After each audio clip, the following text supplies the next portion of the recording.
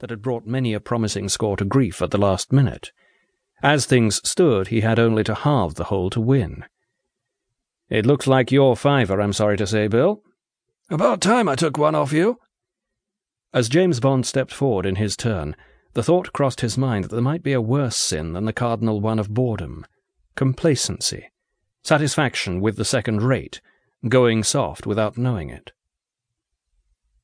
The man wearing the rather unusually large and opaque sunglasses had no difficulty as he sauntered past the open windows of the club lounge towards the putting green in identifying the tall figure now shaping up to drive off the 18th tee. He had had plenty of practice in identifying it over the past few weeks at greater distances than this, and at the moment his vision was sharpened by urgency.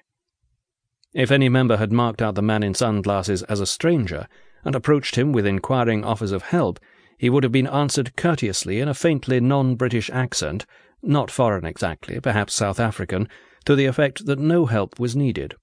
Any moment now, the stranger would have explained, he expected to be joined by Mr. John Donald to discuss with him the possibilities of being put up for membership. Mr. John Donald was in fact in Paris, as a couple of carefully placed telephone calls had established earlier that day. But as it turned out, nobody went near the man in sunglasses. Nobody so much as noticed him. This was not surprising, because a long course of training, costing a large sum of money, had seen to it that he was very good at not being noticed. The man strolled across the putting green and seemed to be examining, with exactly average interest, the magnificent display flower bed and its thick ranks of red-hot pokers and early chrysanthemums. His demeanour was perfectly relaxed, his face quite expressionless, as the eyes behind the glasses looked in the direction of the flowers. His mind, however, was racing. Today's operation had been set up 3 times already, before being abandoned at the 11th hour. There was a date schedule on it so tight that further postponement might mean the cancellation of the entire scheme. This would have greatly displeased him. He very much wanted the operation to go through, not for any fancy idealistic or political reason, but simply out of professional pride.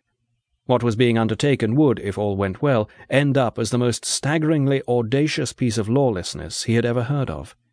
To be associated with the success of such a project would certainly bring him advancement from his employers, whereas to be associated with its failure— The man in sunglasses drew his arms into his sides for a moment, as if the approach of evening had brought a stray gust of air that suddenly struck chill. The moment passed. He had no trouble making himself relax again. He considered dispassionately the undeniable fact that the time schedule he was working to was even tighter than the date schedule, and was showing signs of coming apart. Events were running half an hour late. The man Bond and his companion had lingered hoggishly over their lunch in the rich aristocrat's restaurant. It would be very awkward if they lingered over the drinks these people felt bound to consume around this hour. A casual glance showed that the 2 Englishmen had finished their round of infantile play and were approaching the clubhouse. The man in sunglasses, his eyes invisible behind the dark lenses, watched sidelong until, laughing inanely together, they had passed out of sight. No further delay had occurred. Although he had not looked at his watch for half an hour, and did not do so now, he knew the correct time to within a minute. A pause. Silence, but for a few distant voices, an engine being started in the car park, a jet aircraft in a distant corner of the sky. Somewhere a clock struck.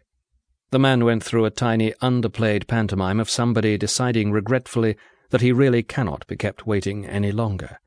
Then he walked off at an easy pace towards the entrance.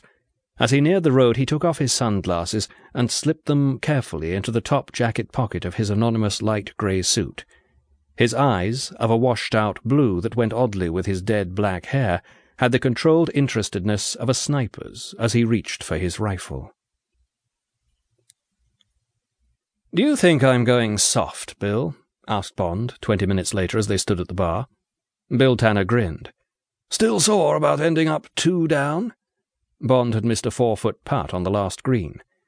"It isn't that, it's— Look, to start with, I'm underemployed. What have I done this year? 1 trip to the States on what turns out to be a sort of discourtesy visit, and then that miserable flop out east back in June." Bond had been sent to Hong Kong to supervise the conveying to the Red Mainland of a certain Chinese and a number of unusual stores.